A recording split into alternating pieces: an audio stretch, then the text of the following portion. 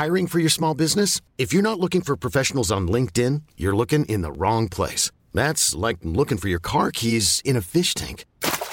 LinkedIn helps you hire professionals you can't find anywhere else, even those who aren't actively searching for a new job but might be open to the perfect role. In a given month, over 70% of LinkedIn users don't even visit other leading job sites. So start looking in the right place. With LinkedIn, you can hire professionals like a professional. Post your free job on linkedin.com/achieve today.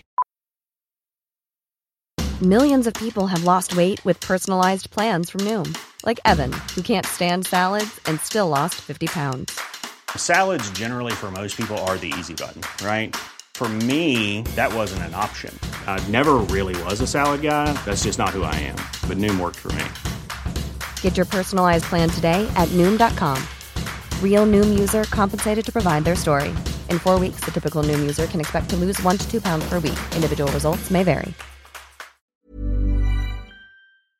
This is Little Atoms, a radio show about ideas and culture. With me, Neil Denny. This week, Molly Crabapple and Paul Mason in conversation for the launch of Molly's book, Drawing Blood.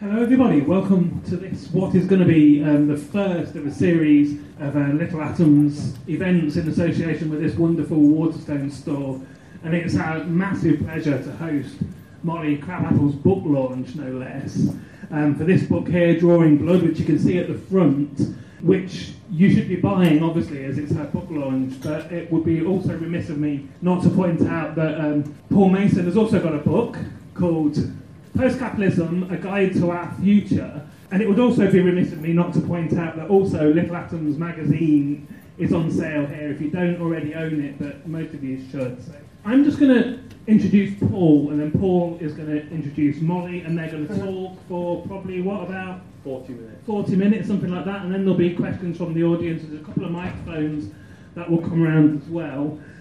So just wait for the microphone, because we are recording this for a podcast. After the talk is finished, both Molly and Paul will be signing books at the back towards that end of this floor. So again, remember, the point of you being here, as well as listening to these people, is to buy their books. That's very important. So Paul Mason is a journalist and broadcaster. Until recently, the economics editor of Channel 4 News, which he left recently to spend more time with his freelance work. He's the author of a number of books, most recently Post-Capitalism, A Guide to Our Future, which we've already introduced you to. And he recently made a film series about the Greek debt crisis, This is a Coup, which Little Atoms' publisher, 89 Up, is really delighted to have worked with BritDoc on. He also had the dubious honour of being described in the House of Commons as a revolutionary Marxist by none other than George Osborne. So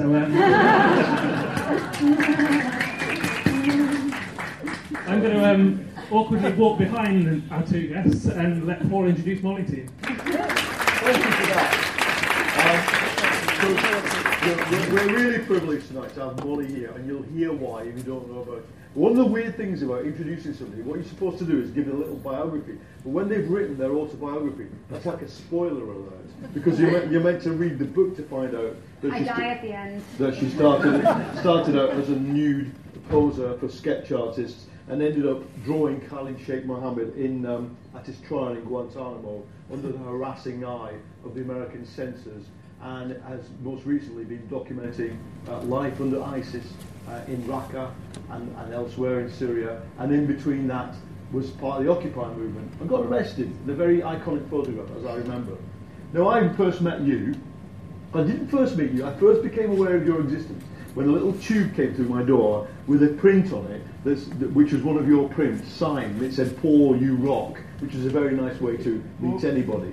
And then I interviewed you, didn't I? You did. She's got kind of a bat cave, haven't you? It's a bat cave. No, it is my bohemian loft of clutter and horrors. And art. And with art all lined along the walls and paint smeared across the rugs. And you live there? I do, yes. and so do a lot of other people intermittently. Yeah. We do. And I interviewed you there, and that was the second encounter we had. It was a bit stilted because my producers didn't quite buy the whole idea. It was about Occupy Art. You can still Google it. We did a piece on Newsnight about Occupy Art, and we could talk about that. And then the third time I met you, you took me to a bar where the waitresses were topless, and the slogan of it was "We hire drunk sluts." So did I take you to that? You might be confusing me with another dark-haired girl. So we can talk about third, fourth, and second wave feminism as we go. But what I want to say is, it's rare that you ever meet anybody who crosses the boundaries in the way that you've done, and we're going to explore some of that. And I don't mean in the transgressive way, but I mean literally in the kick-ass. Here's a boundary. Let me cross it. And for somebody who's relatively young, is probably going to cross some more boundaries. So let's start with, tell us how you get. Okay, I'm going to say this. Then I Googled it, and about the time of your last launch, there was this. There was a kind of feature about you, one of these kind of features, and it said Molly, born Far Rockaway. Now, Far Rockaway is like in the depths of. It means quote unquote scum. Yeah. It's the depths of Queens in New York City. And so, how do you get from there to where you are now? How do you tell us the brief version, and then we'll explore it. Oh dear Lord, I feel like I should have bullet points for this. You take one Puerto Rican Marxist father who raises you on Emma Goldman biographies and Huey Newton's revolutionary suicide. You take one brilliant mom who is an illustrator but whose industry is tragically crushed by new technology advances. You grow up in New York, you find that you're completely unsuited for honest employment, and so you become a naked model because it's the only way to earn $100 an hour when you're 19, even though occasionally it involves having live crickets poured on your faces for music videos. You go from that, you start drawing because it's the only way you know how to make friends. Then you begin documenting the most famous and depraved nightclub of boom years New York, the type of place where the Saudi princelings and the men who wrecked our economy blow through $10,000 a night of champagne. When you say documenting, what do you mean? I mean that I would sit on the steps of the stage and I would draw it. I would draw it every night. night. And they paid you to do that? They did. I was their host to lose the trek. I have always been good at talking my way into jobs that did not formerly exist before I invented them. Also, I was obsessed with Toulouse Lautrec because Toulouse Lautrec, like me, was a short person who liked alcohol and used art to make friends with pretty girls. So you work as the house artist for this nightclub. Then the entire economy crashes, and you're already intimately acquainted with how depraved and horrifying these men who've destroyed the economy are. But now the whole economy has crashed around you, and your work seems like eating too many marshmallows, and you feel sick from it, and it feels like a betrayal of everything. And then Occupy Wall Street happens outside your window, and you start drawing it because that's what you know how to do. You know how to draw life that's around you, and then things go on from there. And let's pause there, because you really literally do, without giving a kind of assassin a clue about how to do it. You do live quite close to Wall Street, yeah? And you saw it literally happening right there. It did. And then you drew it, and then they took the drawings and they made the posters out of them, and they went on the streets with your drawing. How cool was that? It meant more than any gallery. Galleries are bullshit. Artists are always posing like we're revolutionaries, but we're Fabergé egg makers at our heart. But in that moment, I felt like, my God, this has relevance. I did more practical things for Occupy. I turned my apartment into a press room. I let people use my power outlets and drink my whiskey, warm themselves on my caffeine. But I also would draw posters for it. And within an hour, my poster would go from my drawing table to the streets, and this was the most amazing and vital use of my art that I have ever seen in my life, and it meant so much to me. How aware were you at that moment of the role art and popular art and drawing actually has played in revolutions? I've always had an ambiguous relationship. So, as the daughter of a Latino Marxist, I grew up on Diego Rivera. He's one of my favorite artists. But Diego Rivera, I think, exemplifies the contradictions of the Marxist artist. On one hand, he's drawing these amazing tributes, to communism, to the workers. But on the other hand, he's getting paid by Rockefeller to do it. Let's be frank. I mean, if there ever was a champagne socialist, it was Diego Rivera. And so I was always somewhat skeptical about artists and the role that we played. And in fact, I think I avoided having my art be political for a long time because I felt like I didn't deserve to stand on that space. And of course, Diego Rivera had his pants like up to here. Just doesn't really go with any kind of revolutionary. No. You're wrong. At the Detroit one, he has actually this amazing back view of himself on the panel, and he kind of has plumber's crack going on. So you were aware of the realist, and the kind of Soviet realist and the tradition in art, and your drawings really did become viral. And for those of us who don't know, the Occupy movement in New York City in particular had a big relationship to performance art as well. So people would get away with doing things as performance art because they were really just demos, because they said they were performance art.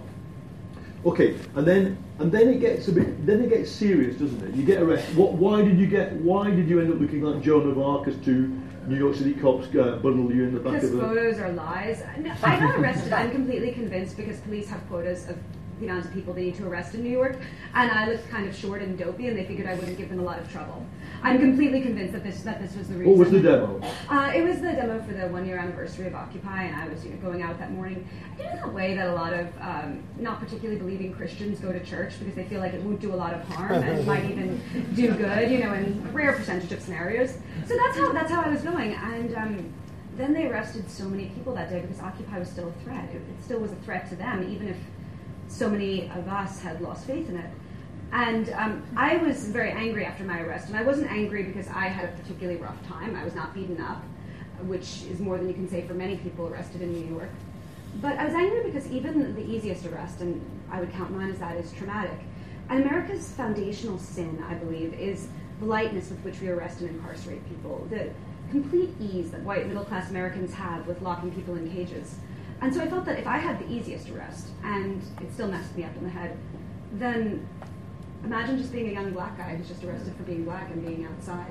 And so don't piss Molly Crabapple off, because then, as I remember it, I might, like you, maybe some of the details might be hazy, but as I remember it, you go straight down to the courtroom and start drawing arrests. I did draw people who were arrested. Though I have to say something about Paul, and this is something I want to give context for why this tube of art arrived at his door. It's not just a random favor I give to people, however nice it may be. It's because Paul's book, Why It's Kicking Off Everywhere, was a book that really, really influenced me. Because I felt that 2011 was this year where it wasn't just about New York, right? And it wasn't just about Tunisia. It wasn't just about the anti-austerity protests that had happened in late 2010 in London, or the anti-austerity protests that were currently happening in Greece. It was this moment of international solidarity. And I really looked to Paul's book as one of the ways to get kind of an intellectual background on that. And I knew his address because he doesn't put it online, because he DM'd me after I tweeted about how cool his book was. And look, without getting into kind of mutual backslapping arrangement here. But, that was all arranged beforehand, by the way, I'll have you know. But what I remember about your, like the highlights of your work, we'll talk about in a minute, but some of the detailed stuff. So you start drawing the harassment of sex workers on the streets of New York City. And what interests me about that, so you'll know the detail better than me, but what I remember about it is that it was detailed. And we in journalism, there's plenty of journalists in this room, some of them, like me, engage with social movements, is that many of us believe that, as Mies van der Rohe once said, God is in the detail. But for us, God is also in the detail. It's the detail that tells the story. And you just didn't go, oh, how terrible sex workers being harassed. There's like a list of what you can get busted for, isn't there, against your drawing. What would tell us about that?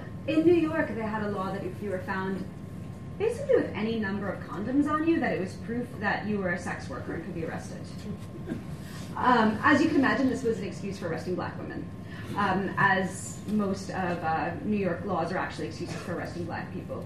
But yeah, it was on the books, and they even gave forms to police where they had a blank space. How many condoms did you find on this person? That you could use as an excuse for why you had arrested this woman.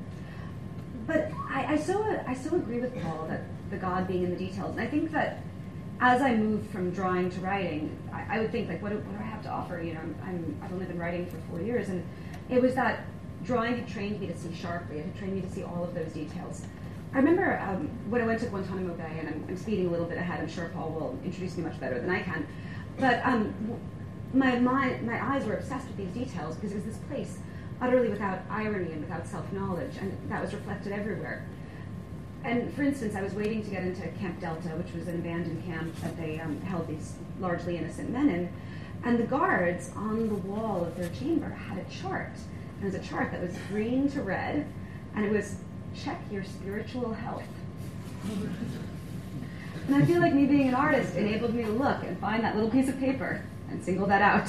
So let's just, before we do that, because the only way you can do something like this is sequentially. Let's just go back to 2011. What do you think now about what happened in Occupy? How big a thing was it? How big since you've kind of veered into much more dangerous and scratchy places than downtown New York, what do you think now about what it achieved and what it didn't achieve? Oh my God, it was massive. I mean, I think that so often I lived in Wall Street, and I would hear these shouts coming from the street, and I'd think, they've come with the pitchforks, it's time now. And then it would be about a sports team. And Occupy, they had come with pitchforks, right? No, Occupy was one of the first times that so many of us felt like Americans actually, would stand up on a mass scale, and it would actually be threatening. I mean, I remember I spent a lot of time when I was 18 at anti-Iraq war protests. And there were like 500,000 people at these protests in New York. And they meant nothing to power. They meant nothing. 1 million, 2 million people could have marched, and it didn't matter. They didn't care. Whereas Occupy, they cared, and you could tell they cared because they were beating up my friends. And you can say, Occupy was less hardcore than this or that, but ultimately we're only hardcore in relationship to our circumstances, and the new NYPD is more fortified and more fitted out with tech than many armies. Mm-hmm. But what's it done to American politics long term? We look now, I mean, obviously we're all very interested in Sanders, and we maybe talk a bit about that. But where does it leave America?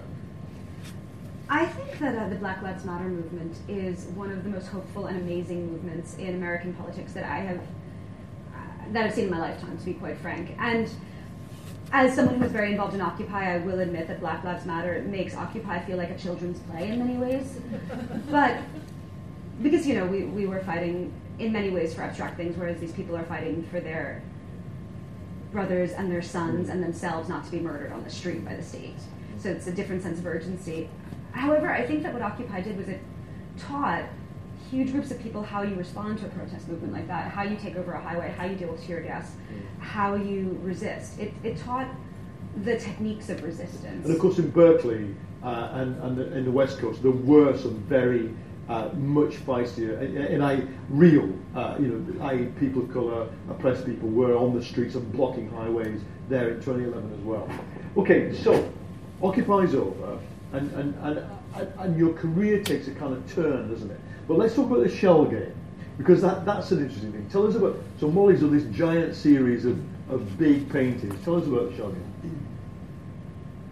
Shell game was actually my attempt to mash together what I had done before, which were these carnivalesque, bright, sexy paintings about nightlife, with what I was currently interested in, which were these global rebellions that were happening. And so I did these series of 9 paintings, about 6 feet tall each of which represented an uprising that was going on in the world. So the Quince M movement in Spain, or the Syntagma Square protests in Greece, or Occupy. And what I tried to do was I tried to use this sort of Hieronymus Bosch level of detail and of symbolism to represent these things, not as like an accurate, literal way, but in the way that, when you wake up from a dream and the sort of surrealist images are still clinging to the inside of your eyelids, and it's like almost feels more real than the actual reality. That's what I was trying to do with it. They were like hallucinations. They were like very tableaus. And there was the point where you launched it. I mean, it's interesting, isn't it? Because as art, they are figurative. There's a lot of cats and mice and pigs. And there were. Guess who the pigs represent? No, I didn't have pigs. I had cats, because pigs are smart in the press. Okay, so the pigs are cats. Okay, so yeah. I must have been on something. But then what was economics editor? Yeah, you managed to launch them outside the gallery system, which at the time when I was covering it was an interesting thing, because there's a lot of people who say, we're revolutionary artists here. But then you just said, well, fuck you to the galleries, didn't you? And just launched, you actually made your own gallery, which to the artists here, I mean, to people who are not aware, the galleries are the Google and the Facebook of the art world, aren't they? They absolutely are. So the standard model for a commercially successful fine artist, and I'm not talking about like successful in middle class way. I'm talking about like millionaire successful. Is you hit on a successful formula and self-plagiarize it until you die at increasingly large scales, usually made by assistants to sell to oligarchs. that is how art works. And like maybe there's some transgression like made in the content of it, but that is actually the economic model of it. And to me, the Chelsea, New York gallery world was so impenetrable. I might as well have been like a peasant trying to get into Versailles. It was so foreign to me. I had no idea how anyone got a show. And let's remember why, because your work is figurative, isn't it? And also because I dropped out of it. Because I went to the Fashion Institute of Technology and I dropped out. That's also why. I did not go to a good school. So I had no way in. My work was figurative. It wasn't the type of work that appealed to them. But I wanted to do big paintings. I'm an artist, right? I wanted to like work on this giant scale. And so I was like, to hell with this. I don't care about your model. Your model might serve Jeff Koons well for his cottage industry, but it's not something that I want. And I did it myself. Yeah. And so, when we write the history of this period, see, we're all trying to write the history of the period we're in real time. The journalists in the room, that's what our job is. But the interesting thing to me is that what I was looking for was form and content coming together. I.e., you can do a revolutionary content thing, but what's the form? And to me, that amazing launch you had, which is just in a shop you hired, and there were some interesting people at that launch, was a moment actually, because you go, okay, we can sell paintings, and you presumably you sold them and people gave you money for them, and there was no or few little middleman, yeah? And no middleman. No, okay, so that's the thing, isn't it? And then, what you could have done is gone, okay, I've been arrested, I've written revolutionary art. For most people in 1848, that was it, that was good enough. You can dine out on that, and you can do your Richard Wagner's in his funny kind of dressing gown for years, because he's been on the barricades in 1849. But you didn't, did you? This was like, instead for you, this was a provocation, you really started getting going. This was the beginning. I mean, so this is what I've realized kind of with launching the book. This is, I feel like, the great evil secret of even tinily successful writers such as myself. There's this road that you can go down that's very successful. And what this road is that you stand up in front of audiences and you rehash your past greatest hits. And people like give you money and love. And maybe young people sleep with you because they're impressionable. But the problem with this road is it keeps you from doing anything ever interesting again. Because it simultaneously is people telling you you're great, which makes you think you're great, which removes your critical facilities and makes you lazy. But also, it completely exhausts you. You don't actually have time to do anything else. So you're completely exhausted in the rehashing of your greatest hits and the feeding of your own ego, and it effectively removes you from doing anything interesting until you break this habit. So what did you do? I went to Guantanamo Bay. How did you persuade the American state to let you go to Guantanamo? So this is something very interesting about Guantanamo Bay. Guantanamo Bay in that era had a slogan that was safe, legal, transparent, humane. And so the way they fulfilled the slogan was having these very Potemkin Village-style tours where they would take the journalists through, and you would be at the hospital with the force-feeding chair. And you would be in the courtroom with Khalid Sheikh Mohammed, and you'd never ever see anything. You'd never see anything real. But it was very interesting and insightful, because when you're seeing a propaganda tour, you don't learn a lot about what they're doing propaganda about, but you sure do learn a lot about the psychology of a propagandist, don't you? I mean, that's something that they put on ample display. But the way I was able to persuade them to let me go to Guantanamo is just because artists aren't respected in America. And I said, I'm an artist, I would like to draw pictures. And they said, that can't possibly mean anything, come along. You're a useless individual. And so you get there. Tell us about the smiley faces. That stays with me a long time.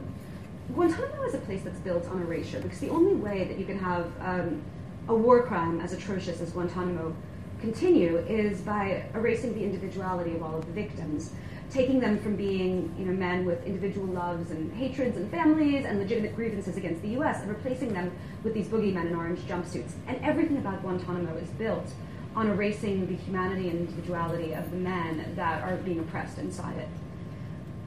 And one of the ways that they do this is they have this very rigorous operational security, they call it, for images, which makes it so that if you're a photographer, you're playing a game of Twister.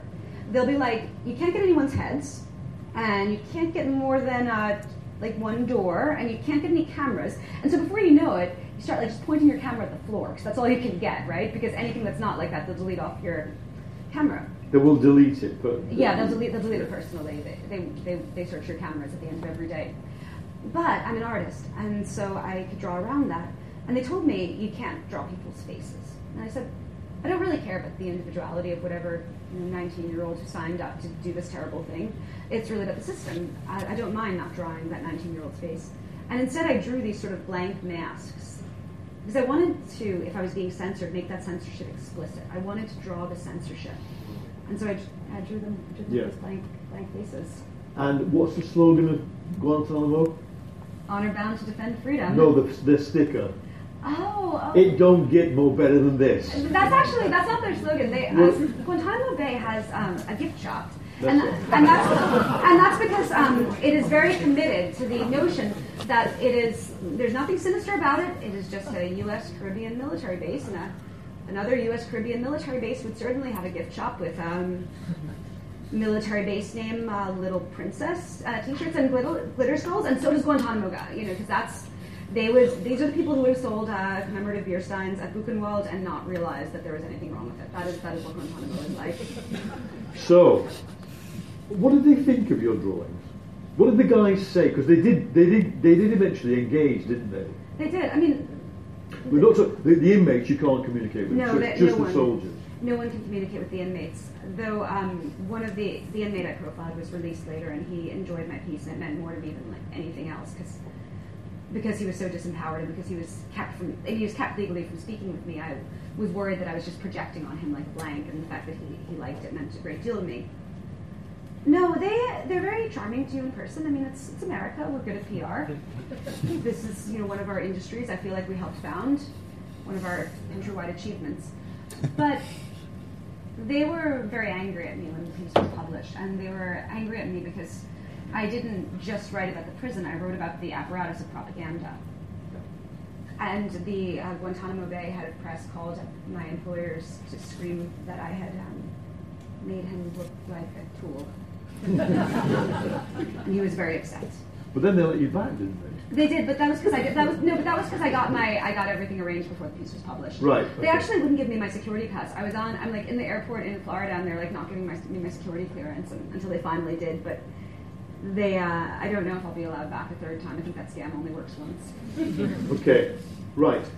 So that's again. So at this point, we've skipped over one thing.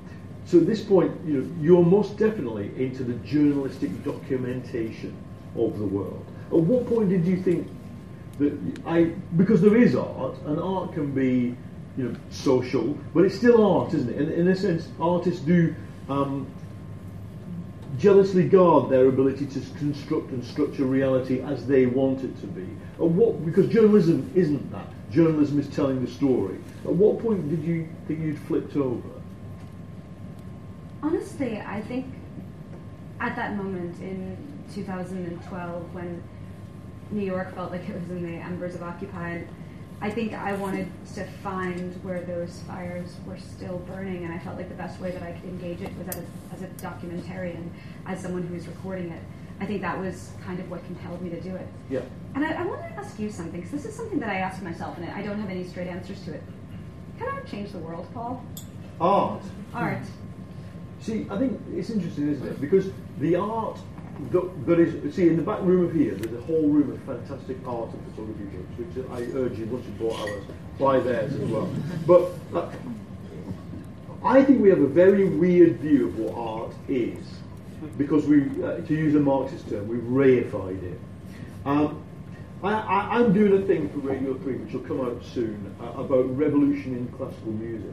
And in researching it, I asked myself, were there any composers part of the Paris Commune, the 1871 Paris Commune? We share a kind of mutual obsession with the Paris Commune, and art within it. Courbet was in it. There's some amazing drawing of women soldiers by Basque artists. So art was functional there. But I recently found out that one of the 30 organisers of the prize coming was a composer, an ethnomusicologist called Salvador Daniel. And none of his...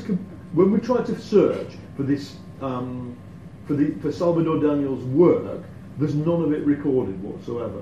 And yet he is a minor composer of the French mid-19th century. But what is recorded by him was that his ethnomusicology was to record the songs of the Maghreb, of the Algerian, North African Arab world. And so now the only recordings we have that link us, he died on the barricades. He literally was a organizer of the barricade fighting and died, and he was the head of the Paris Conservatoire of Music at the same time, which is quite a big thing in music. It's like being head of any conservatoire. Daniel had transcribed a load of Arab songs, and so what do we find now? Feminist Algerian.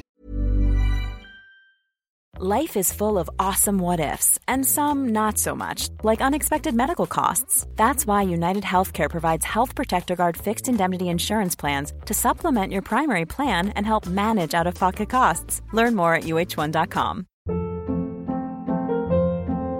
Hold up. What was that? Boring. No flavor. That was as bad as those leftovers you ate all week. Keke Palmer here, and it's time to say hello to something fresh and guilt-free. Hello Fresh. Jazz up dinner with pecan-crusted chicken or garlic butter shrimp scampi. Now that's music to my mouth. Hello Fresh. Let's get this dinner party started. Discover all the delicious possibilities at HelloFresh.com.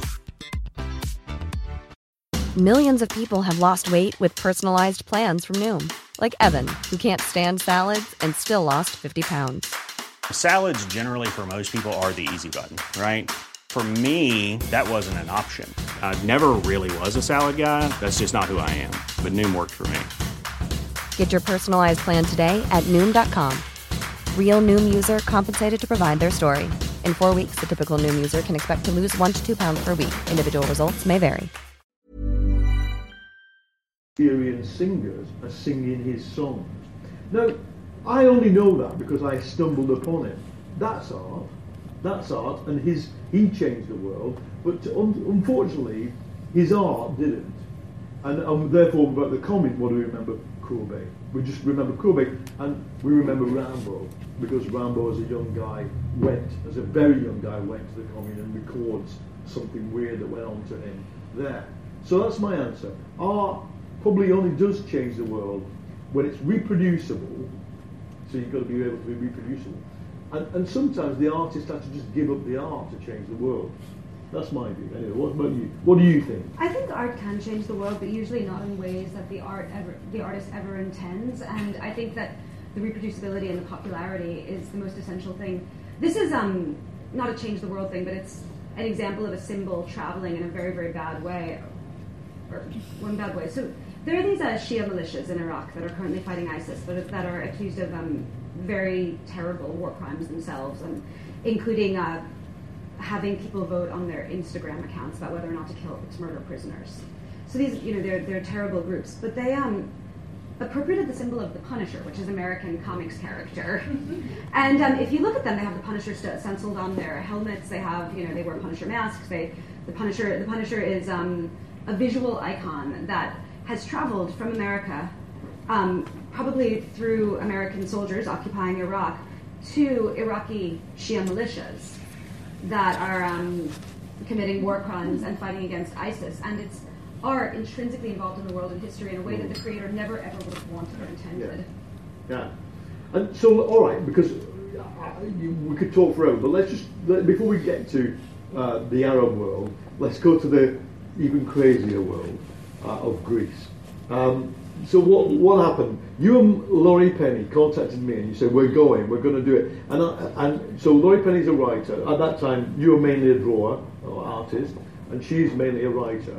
And you said, we're going to go to Greece in 2012 and do a documentary book, and you got a contract for it. And I said to you, you've got to read this Hunter S. Thompson thing, didn't I? Where Hunter S. Thompson goes with the illustrator and goes crazy.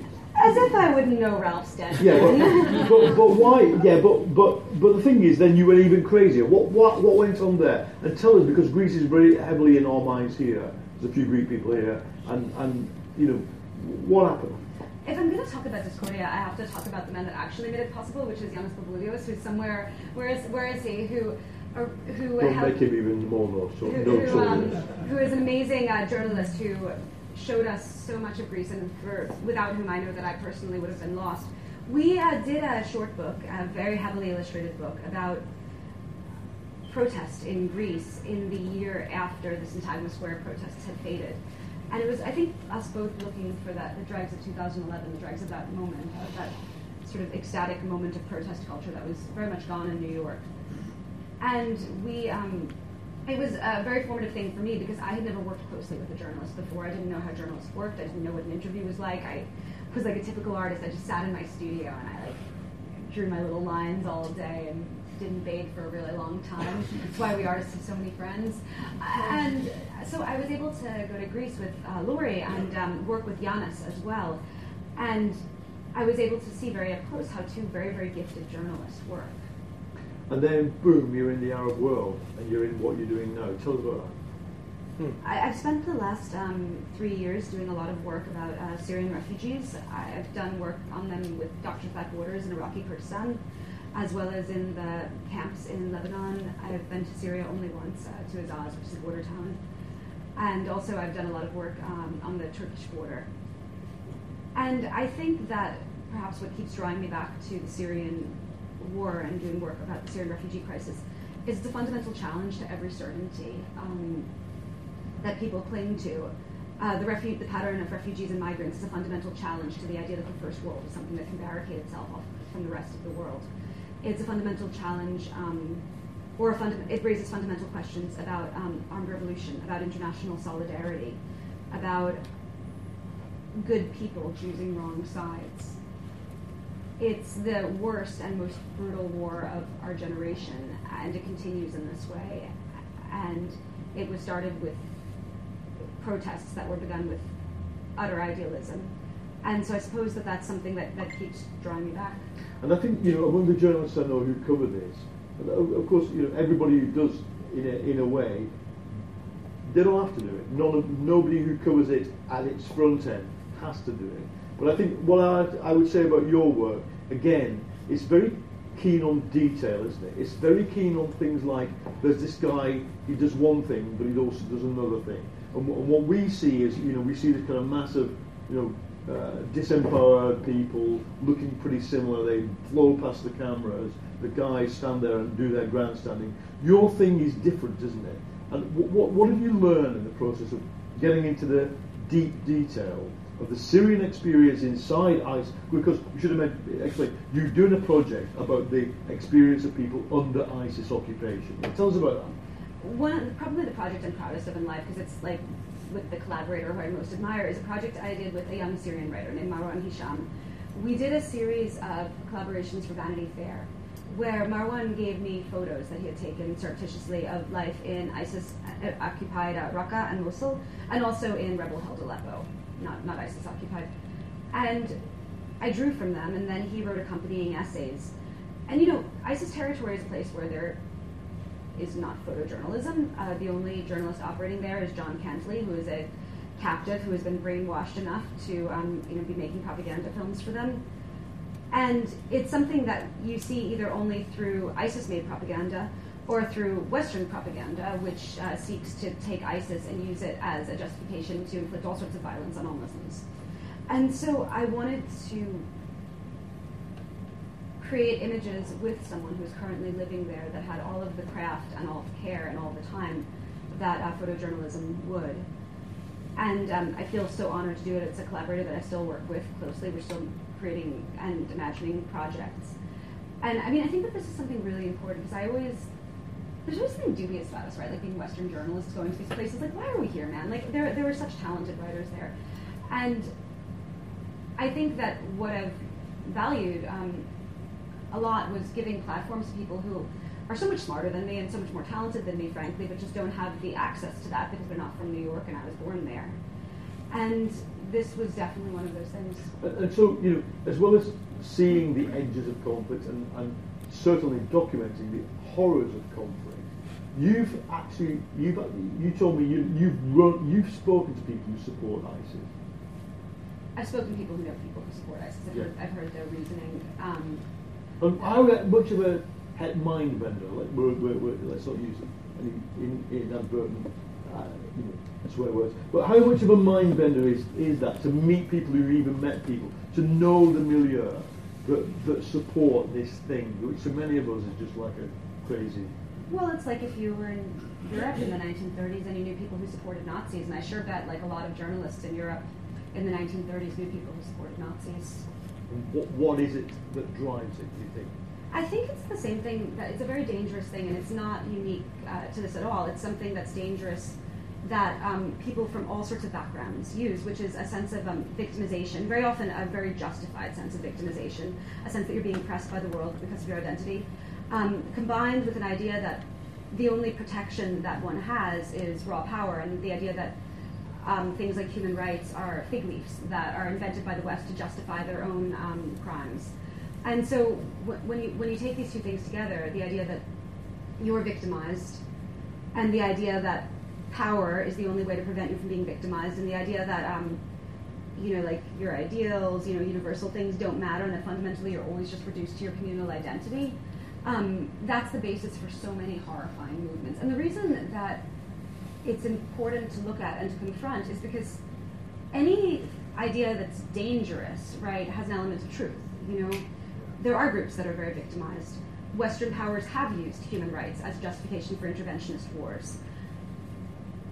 Very often, people are treated entirely as they are based on if they hold a rich world passport or on their race. Like, these are not things that are wrong, and yet when they're taken to their ultimate conclusions, lead to terrifying and evil things being experienced. And it's fair to say that both in Marlon's articles and your drawings, there's a lot of concentration on, again, the detail of class, of ethnicity, of locality, of what do people do all of us who've written historically, for example, about the Holocaust, have tried to get beyond it's 6 million people. No, it's 6 million 1 times 1 people. And what did they do? They were this, they were that. And I think one of the things that I would say about your work is that you are obsessed with the detail and the reality of what you can do. Let's finish and throw it open before we do, just by saying this, Molly. The easy question is, what are you doing next? But the hard question is, what would you do if an oligarch did give you a lot of money and said, what if you do in that night manager type of way? Here, I've done it. What would you do? What art do you want to make? I can't even think this way, man. Like, I always wish, like, there are these people who have like these great plans, and they're like, oh my God, I have this like 5-year and 10-year plan. This is this massive thing. It's not a diamond skull, then. Yeah, no, I don't. I don't know. The world changes so fast. I don't even know how I would make plans like that. I mean, I would just keep making art, and I would just keep doing it as best as I could, because that's what I do, and that's who I am. I'll tell you why I'm asking you, because at one point you were fascinated by I think you are fascinated by Rivera and Kahlo, aren't you? No, I absolutely am. And like, if I could take over giant buildings, I would maybe. Maybe when I'm older, maybe when history slows down, I can memorialize it there. So, but while it's not slowed down, the point is that which is, there is an urge to big things among all people who work in 2 dimensions and smelly bits of oil and pigment. Yeah, there's an urge to go. Whoa, obviously, there be light. Look at my thing. Look at my thing. But you're saying to me now, that's not. There's a bigger urge just to get involved in the world of real. I never know. Maybe I feel like it'd be tipping my hand if I say what I would do. I don't know. Right. Okay. Right. Let's hear what you want to hear about. There are mics, and because it's being podcasted, it'd be better if you spoke in the mic, I think. So, sir, here. We talked about your drawing. I'm also a big fan of your writing. I've actually got your piece on Vice, the one about we must create happiness in the age of monsters, on top of my bed. I read it every morning because it's really inspirational for me. Another thing I wanted to ask you about was, could you also expand on your experiences in the UAE? Because I grew up there, and I knew what it was like. So you forgot the T word. And you hardly ever see any articles documenting what it's really like, and it was really inspirational to see somebody writing about it. Yeah. So what we're referring to is another enemy of humanity. Well, I did 2 major articles in the UAE. My little article was I confronted Donald Trump in Dubai, which I was very frightened of at the time, because Dubai is actually rich enough not to be an American proxy, and so I thought I was going to get hauled into jail for it. But I also did another article, which I think you're referring to, which was about the men that are the construction workers that are building the great cities of the UAE, in particular, because I'm an artist, the men that are building these great museums. And these are guys, they're South Asian guys. They're getting paid $200 a month to work maybe 14 hours a day in the boiling sun doing construction work. They have their passports confiscated. Any sort of dissent is punished. But what I was really interested in is that this narrative in the U.S. is very standard. That these men get recruited from villages, they get into debt, they have their passports confiscated, they are horribly exploited. But I was also interested in, these men are, also leaving their homes, they're traveling, they have families to support. It's probably something very brave to, leave your village, as a young man, go somewhere else you've never even been before, And so I was really interested not just in their victimization, but in their resistance. And what I found was that there are dozens of strikes every year in the construction industry in the UAE. And this is a country where striking will get you arrested and deported, and then you'll go back home with, debt that you could never repay back home. And yet men are constantly striking there. And it's not much reported in the news, but it's because there are not these passive cogs in the wheels of capitalism. People do resist, and I really, with my piece, I really wanted to not just chronicle people's victimhood, but contribute to their resistance and their strength as well. Fantastic. Another question, please. Go on. Hello. Both of you are associated politically with the left. Yet clearly you knew that I was going to ask this question. You've been attacked by mainly the left, especially when it comes to the Middle East and Syria. How has that affected your view of the world and affected your politics personally? Oh God, this is a very personally hard thing. So I get attacked by the right too. Donald Trump supporters recently spent a few days saying they wanted to kill me. They were very passionate about it. They're really into detailed rape fantasies with Mexicans. That's their kink. I've learned by the dozens of emails I've gotten. But it's true. Oz is absolutely right. The ferocity and tenacity with which I've been attacked by the left is something. And this is for supporting the Syrian revolution. It's for supporting against President Assad. It's for it's for supporting the Syrian revolution, or for saying that Assad is bad. See, because I mean, maybe there's some of you in here, the people who genuinely believe that Vladimir Putin and President Assad and Iran are the most progressive forces in the world. There are even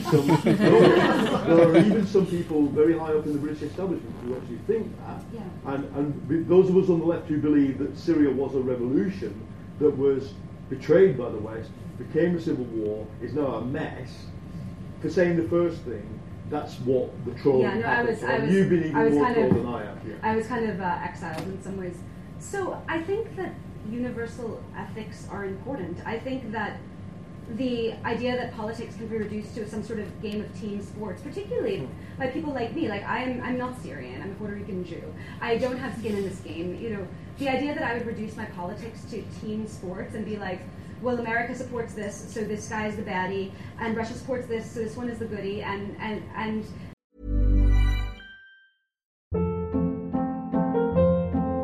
Hold up. What was that? Boring. No flavor. That was as bad as those leftovers you ate all week. Keke Palmer here, and it's time to say hello to something fresh and guilt-free. Hello Fresh. Jazz up dinner with pecan-crusted chicken or garlic butter shrimp scampi. Now that's music to my mouth. Hello Fresh. Let's get this dinner party started. Discover all the delicious possibilities at HelloFresh.com.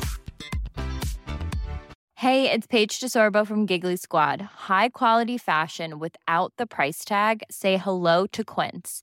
I'm snagging high-end essentials like cozy cashmere sweaters, sleek leather jackets, fine jewelry, and so much more. With Quince being 50 to 80% less than similar brands. And they partner with factories that prioritize safe, ethical, and responsible manufacturing. I love that. Luxury quality within reach. Go to quince.com/style to get free shipping and 365-day returns on your next order.